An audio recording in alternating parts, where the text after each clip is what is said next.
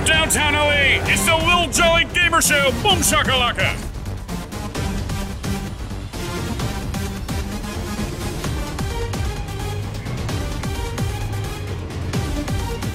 Hello everyone and welcome to another episode of the Little Jolly Gamer Show. This is going to be episode 110.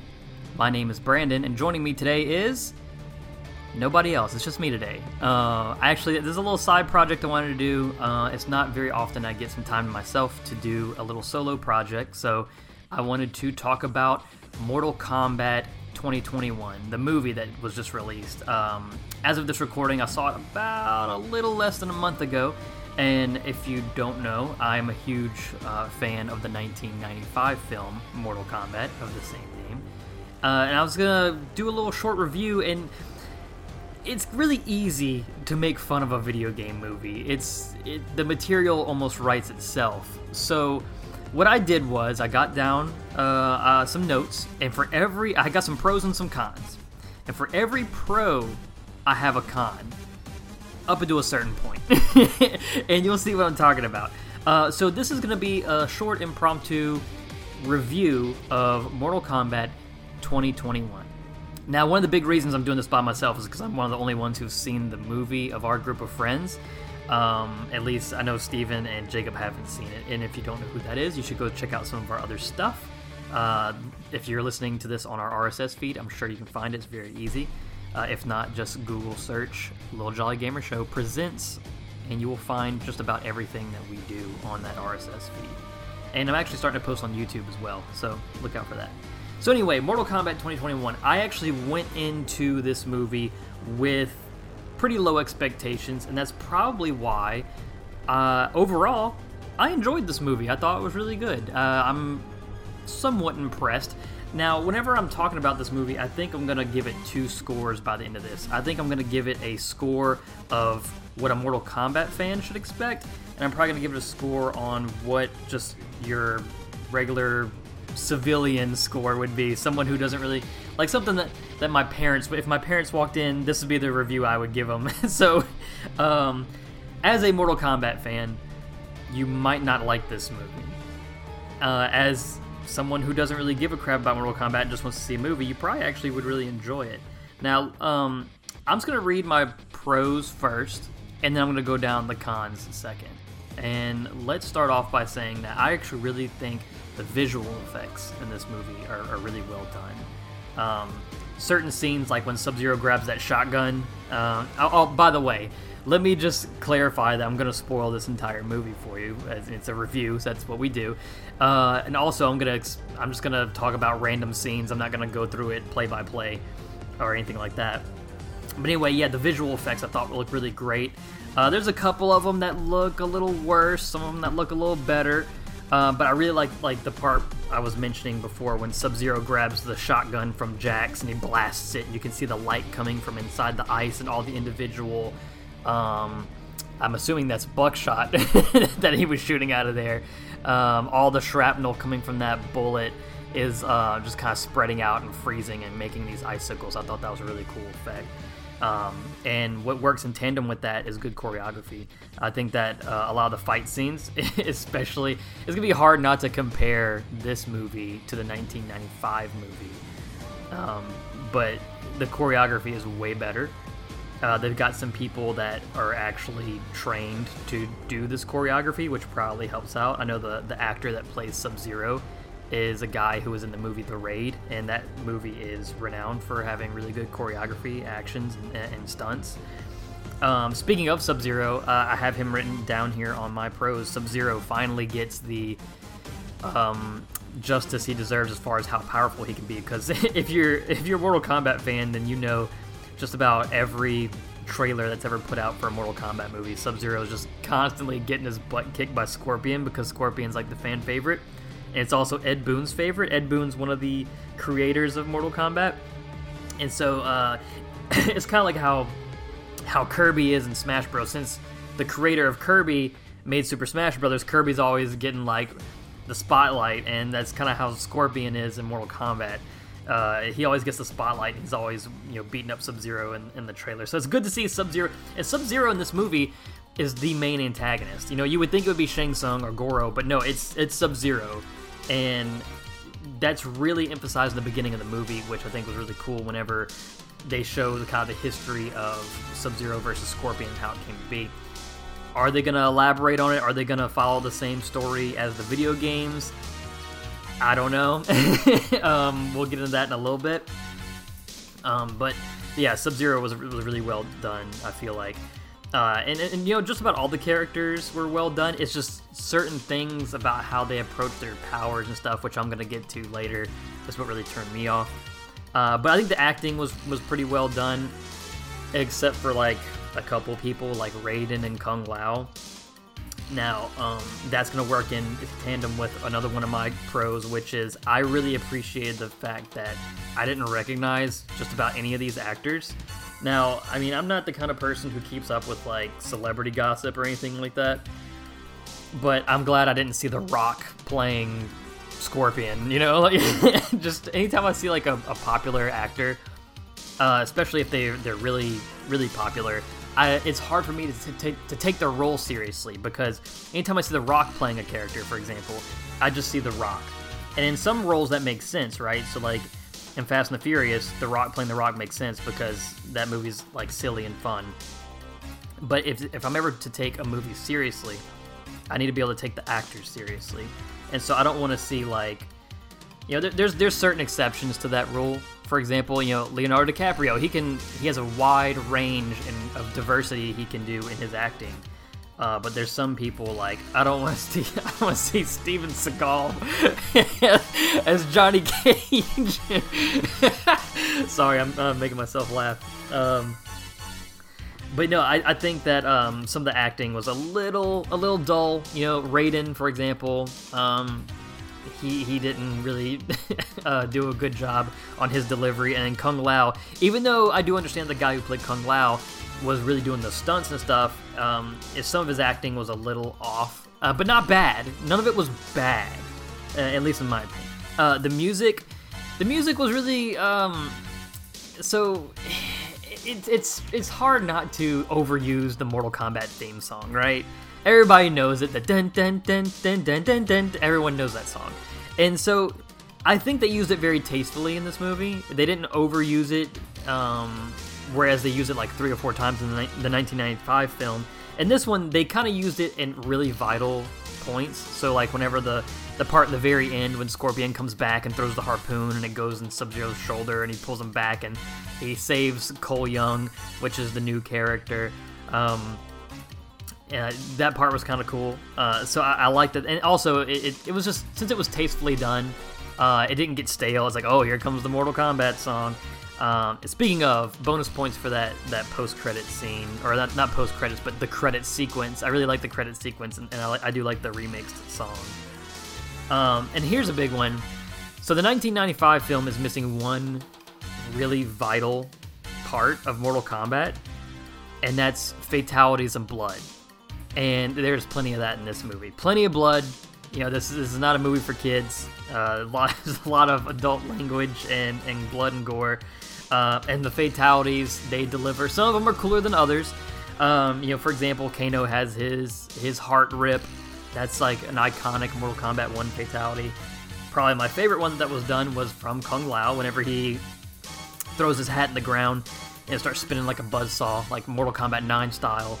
And he takes Nitara, which, yeah, she's in this movie.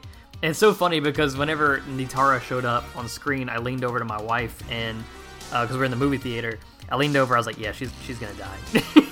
Because no one likes Nitara, and she's like a throwaway character, so I figured she was gonna die pretty quick. Also, a quick disclaimer, I think a lot of just about everything I'm talking about is multiplied like 10 times because we saw the movie in Dolby. And just about any movie, if we ever go to the movie theater, we're watching it in Dolby. And that, it makes all the difference, because watching this, I think my opinion of it would be even less. It wouldn't do a good... It would do disservice to watch it just on your TV if you don't have a good sound system or anything, because in the Dolby, you know, the part whenever Cole and Goro are fighting, you know, Goro would walk around in those big, heavy steps, would rattle my seat, and it would kind of add to the fear of seeing this giant Shokan warrior about to rip my head off, and every sound effect, the hits were crunchy and the bones popping. There was such depth to all the sound, and that goes for just about any movie that you watch in Dolby. But I don't go to the movie theater and not see something in Dolby unless they're not showing it in Dolby. And if they're not showing it in Dolby, I'm probably just gonna stay at home and rent it digitally. But anyway, yeah, so lots of fatalities, lots of blood, and I think there was two characters that kind of stuck out the most, and that was Kano and Kabal, which is interesting because I had never liked Kano. Kabal was always like kind of this mystery character who was kind of boring because he was, he has this big mask on and this breathing apparatus and all this armor, and you can't see his face, and it's hard to connect with a character that you can't really see their face or their facial expressions. But just his little quirky remarks and some of the funny things that he would say were pretty great. But Kano absolutely steals the show. He's always like, it's almost like it's 24/7 with him, cracking jokes and not taking anything seriously. And they kind of make you like him a little bit in the beginning of the movie. And I was like, look, they're not gonna make me like Kano. I don't like Kano. And then I kind of, just like any Mortal Kombat fan would have been able to tell, he betrays everybody in the end of the movie, and you're like, okay, yeah, it's Kano. But he's still funny up until the point that he dies. You're enjoying Kano's presence. He just absolutely stole the show. I think the birthmark, the Mortal Kombat Dragon birthmark, and the rules behind it were kind of cool. It's different, and that's why I appreciated it. Because sometimes when I go into a movie, or if I'm playing a remake of a video game, I kind of don't want the same exact thing. I want them to do something different. I want them to kind of give it its own unique version. And I think they were on the right track here. They were on the right track with the birthmark, with kind of like the Highlander. If you're the chosen one, if you have the birthmark, then you are the one you're one of the ones that is going to defend the realm of Earth in Mortal Kombat. And I thought that was really cool. I like the rules behind, like, if you kill someone that has one of those marks, it gets transferred to you, and that's how Kano got his, and that's how Sonya gets hers by the end of the movie, by killing Kano, for example. I think that was a really cool concept. I feel like, for something I'm going to talk about later in the cons section of this review, kind of throws it all out the window, and that's the unfortunate part, is that it was such a unique idea, and I was excited that they were doing something fresh with it. I have written down here, this is Mortal Kombat for non-gamers. You can kind of jump into this, and, the bad thing about movies like this is that you've got a lot of characters from Mortal Kombat, right? Mortal Kombat has, like, almost 100 characters that they could pick from to put in these movies. And the more they pick out to put in a movie, the more they have to give them some screen time to make you care about them in the movie. And sometimes it works better than not. For example, that was the problem with, like, Suicide Squad, for example. You had so many characters, but it really ended up being a Deadshot and Harley Quinn movie. But there was so many more characters that they wanted you to care about. Here, it's kind of the same thing. They kind of have to give you just a quick, like, hey, this is Liu Kang. Here's the story real quick. Okay, now you like him. Here's Kung Lao. Here's the story really quick. Now you like him. For some people like me, I don't like that. I would prefer them spend more time really working on the characterization of these characters, making you learn about their backstories, making you care about if they live or die. But if you're just walking into this movie and you just want to see some people, you just want to see some Mortal Kombat fatalities and blood, then this is all for you. You don't have to worry about caring about Sonya Blade, because you just want to see her blow somebody's stomach open with her power rings, or you want to see Kano rip someone's heart out. So that one can go kind of either way. Here's a couple, or probably my last positive thing to say about the movie is that there's a lot of cool Easter eggs and nods to the video games from the movie.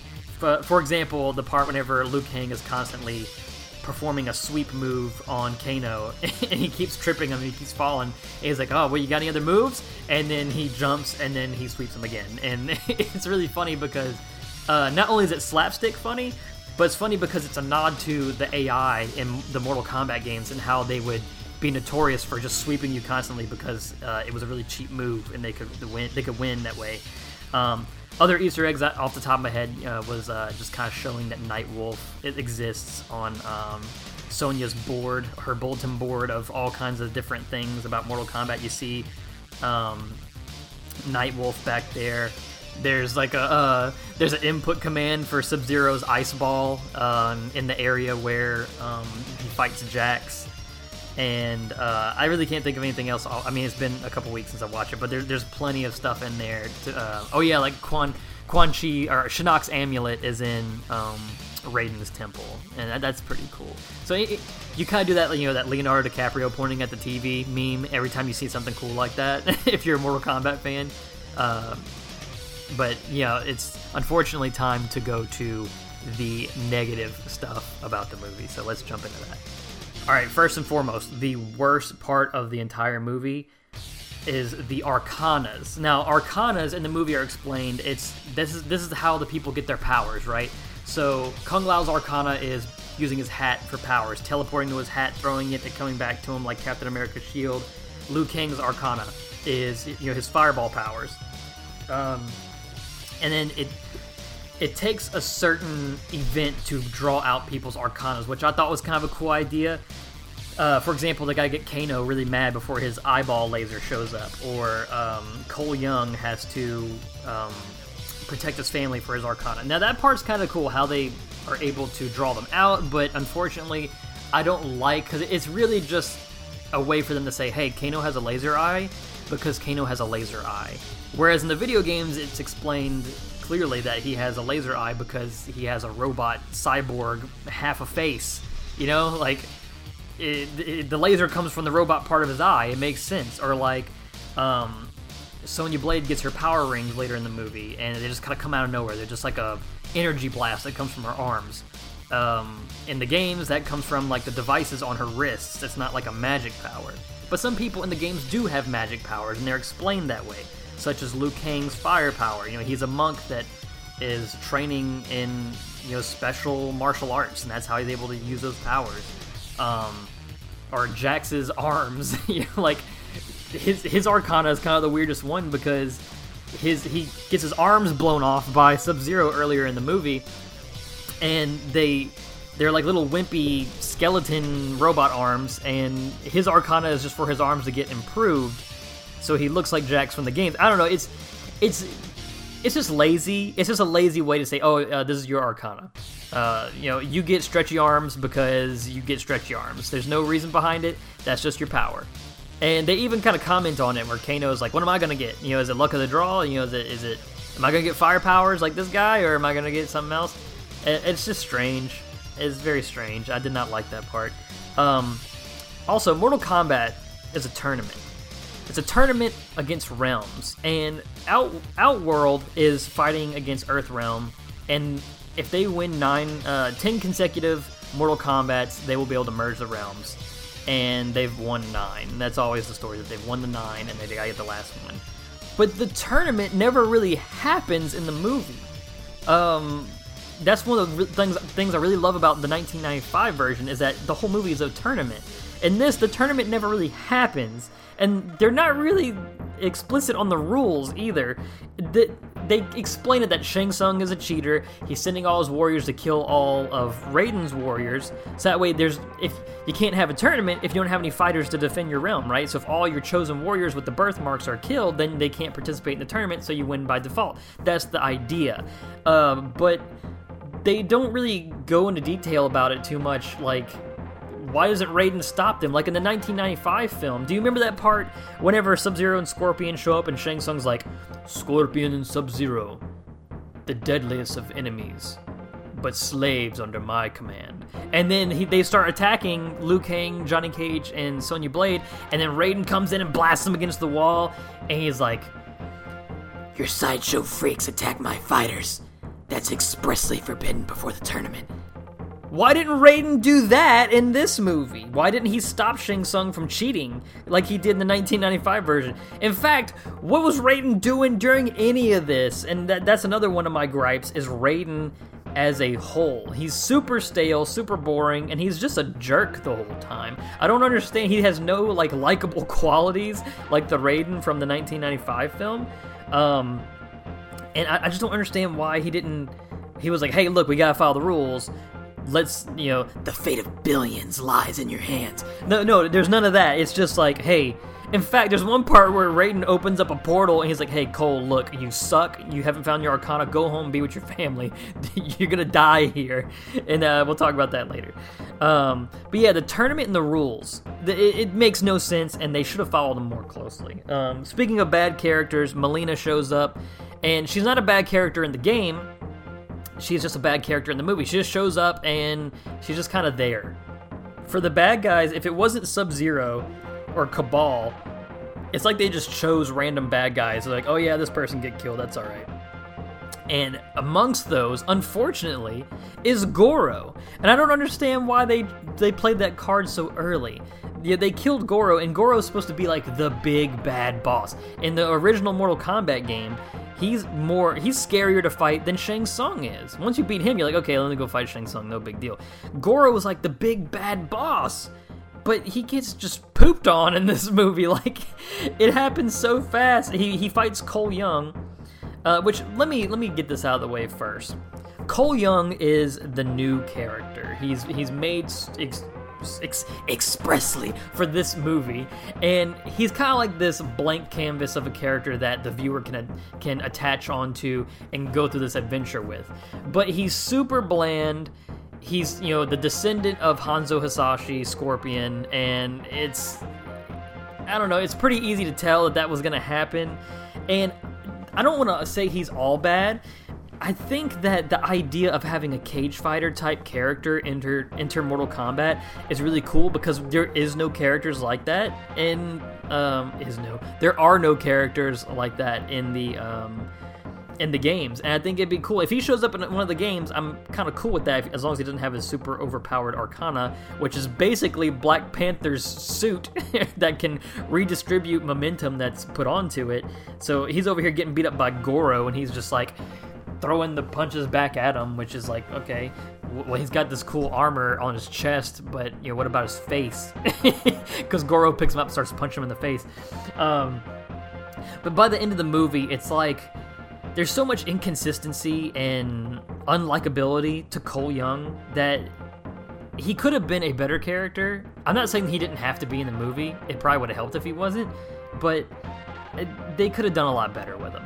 But anyway, Goro and Cole Young are fighting in this farmhouse area, and Cole's getting beat up, and his wife comes out. I'm assuming it's his wife. I don't know. They don't really talk about it a whole lot, but apparently he has a wife and kid, or a girlfriend and kid. We don't know. But she does more damage to Goro by shoving a woodcutter's axe into his rib cage. And after that, they're trying to run away, and Cole's getting pissed. He's getting scared because his family's gonna die. And then that's when his Arcana activates, and he fights Goro. And he gets these cool club saber type weapons. I think they're called tonfas, but they have blades on them. And he cuts off Goro's hand and cuts him open, and all his entrails come out. And it's like, oh, you kill Goro that easily? Like, this guy who literally has been the weakest link in this entire movie, and is pretty weak after this fight as well, kills Goro? I don't know. I just felt like they could have put somebody else there. If they would have put, I don't know, Kintaro. Not Goro. Goro's the Shokan Prince, the champion of Mortal Kombat. And Cole beat him? I don't know. It's weird. I did not like that. I put down here Nitara and Raiko. I mentioned it earlier, Nitara in the Kung Lao Fatality. But yeah, these two characters, you gotta pick some Mortal Kombat characters to get murked. And if you're gonna pick them, it's these two. But they just kind of show up. They're just there. And they don't even give him any kind of exposition like, hey, this is Raiko. He works for Shao Kahn. He likes to wear his helmet when he's not around, like in Mortal Kombat 4. No, they don't say anything. He's just like, hey, I'm a big, strong guy with a hammer. Me and Jack's going to go fight. See you later. So that's kind of boring. And equally as stale as Raiden is Shang Tsung. Shang Tsung is just kind of he's just kind of there. He's like, hey, let's hurry this up. I gotta win this tournament so I can get back to Shao Kahn. And he's just kind of he doesn't have the same charisma as the Shang Tsung from the 1995 movie. You know, none of the same quotes, the "It has begun" or nothing like that, or "Your brother's soul is mine." He doesn't do any of those. He's just kind of this dude, and he's totally the guy from The Dark Knight that runs to Hong Kong and to run away from Batman. You know what I'm talking about? The guy in the TV when the Joker slams the guy's face into the pencil. Remember that? Yeah. Anyway, that's that guy. But yeah, Shang Tsung is pretty stale as well. And I wrote down underneath there that there's no the quips are not as good as they used to be. Right? There's one good one whenever after the Kung Lao fatality. You know, he wipes the brim of his hat that's super razor sharp. And I don't know how he doesn't cut his fingers, but hey, it's Kung Lao, so we don't ask questions. And he says, "Flawless victory." You know, it's cool to see some of the video game DNA injected in there, but they were not implemented as good as the 1995 film. Like, for example, whenever Kano rips out the heart, it says Kano wins. It's kind of funny, but it's a little too on the nose. And it's so weird to see these characters saying the quips and not Shang Tsung, because Shang Tsung, it's supposed to be his tournament. He's hosting the tournament, at least in the 1995 version. So for him to say, "Sub-Zero wins, flawless victory," it makes sense. It's his tournament. But like to hear people exclaiming their own victories like Kano, it's just strange. It's really strange, and I mean, it works. It just doesn't work as good. As a movie, I feel like the pacing was a little off. You know, the first half of the movie just kind of, it takes a long time for the good guys to start winning, and by the time they do, it's like the last quarter of the movie, and they speed it up so fast because they go to that weird little void realm when everyone's getting murked and Kung Lao dies, and which sucks. And I get it, you know, Kung Lao does die a lot in the games, but they go to this realm in between realms, which has never existed in the video games. And then Raiden's like, "All right, what are we supposed to do now? Because all y'all suck. Y'all getting y'all's butts kicked. Kung Lao just died. He's the best one of y'all." And then Cole's like, "All right, guys, we can't give up. Let's all split up and fight everybody." And it's like, what? Oh, so now you think you can take everybody? Yeah, we can if we split up and take them one-on-one, which they were all fighting one-on-one in the first place. And so he's like, "Hey, you know what? Jax, you go after Raiko, and Liu Kang, you go after Cabal. I'm gonna go after Melina. Sonya, you go after Kano." And they're like, "What about Sub-Zero?" Like, "Oh, we'll just go jump him. After it's all done, we'll go jump him." You know, so let's go.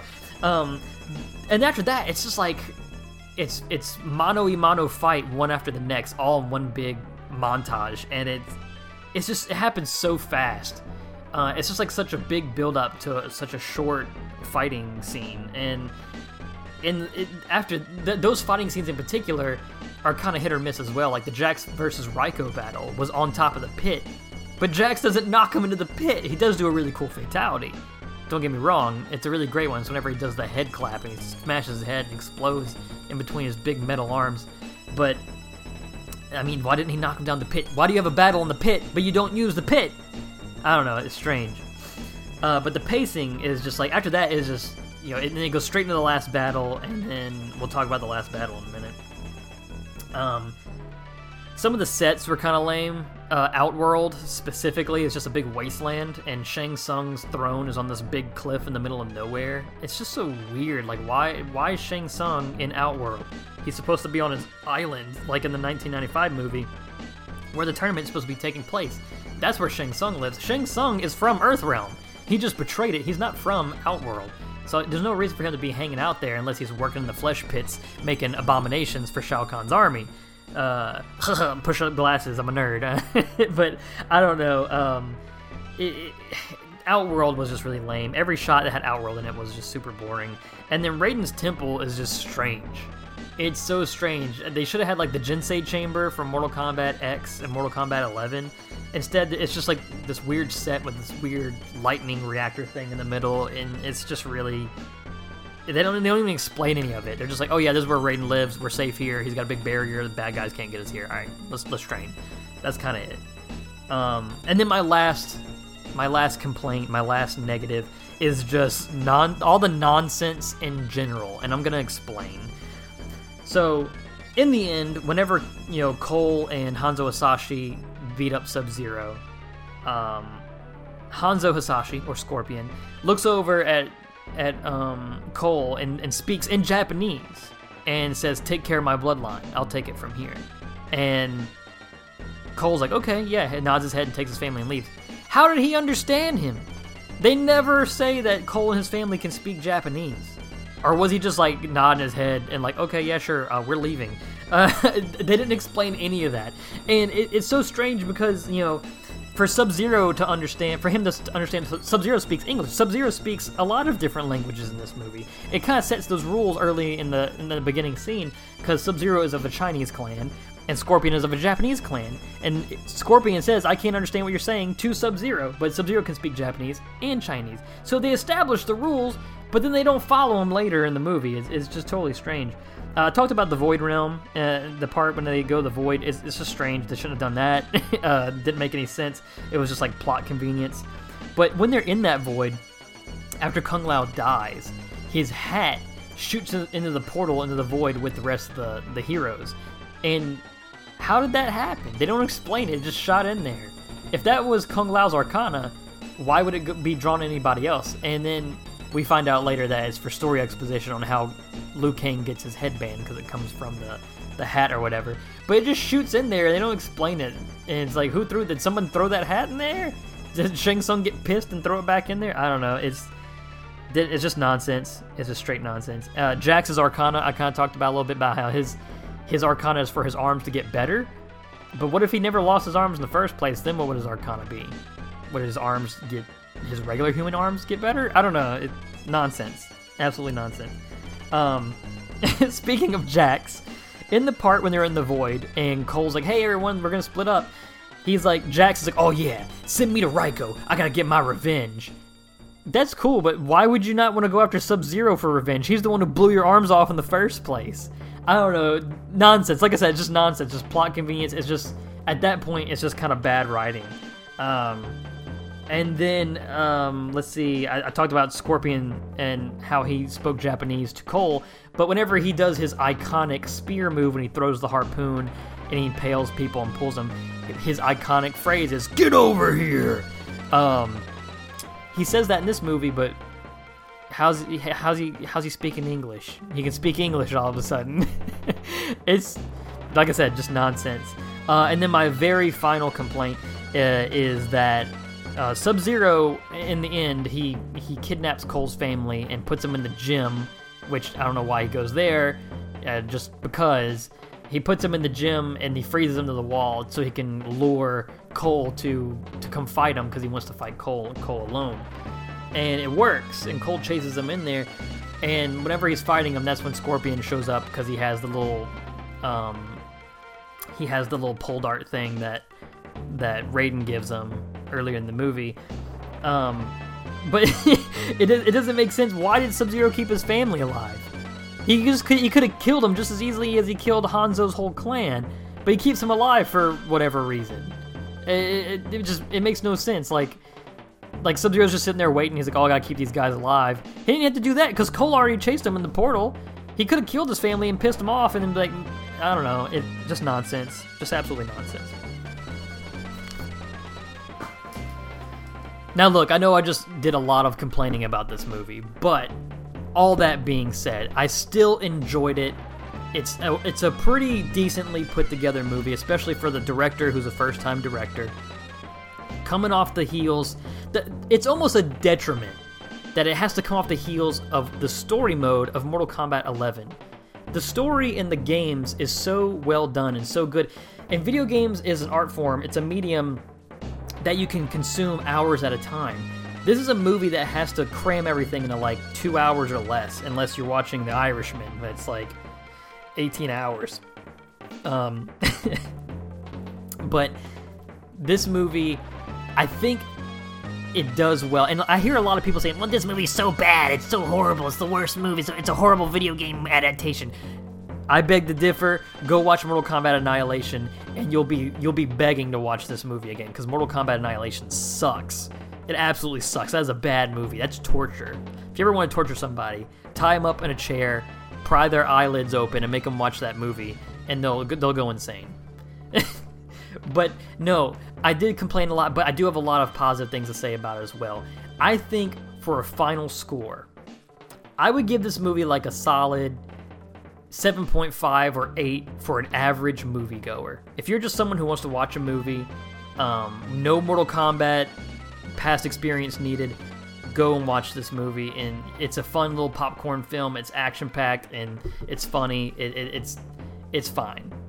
Now, if you're a Mortal Kombat fan, I'm gonna give it like a 5 or a 6, only because it's you've got a better story in the video games. You've got way more characterization and backgrounds in the video games. And then, I mean, you got the 1995 film. You can go watch that one. And back in the day, a lot of people used to complain that the 1995 film, it sucked because it didn't have any blood or fatalities, and it was a PG-13 movie. Now you go back and you watch it, and you can appreciate all the good things about it now. And that's what's important. The most important thing I'll tell you here today is go watch the 1995 Mortal Kombat film. I love it. I don't care what anybody says. It's the best video game movie ever made. Go watch that movie. But anyway, thanks so much for listening to me ramble about the Mortal Kombat 2021 movie. This is my review. Did you like the movie? Do you disagree, or do you agree with anything that I had to say today? You can always send me an email at littlejollygamershow@gmail.com. I always read. I say I always read. If someone would send something, I would read it. So just let me know how you felt about that movie. Thanks so much for listening. We'll see you next time. Listen. You have been chosen to defend the realm of Earth in a tournament called Mortal Kombat. Your world is but one of many realms. One of them is a forsaken land called Outworld, ruled by an immortal who has crowned himself Emperor. The essence of Mortal Kombat is not about death, but life. The fate of billions will depend upon you.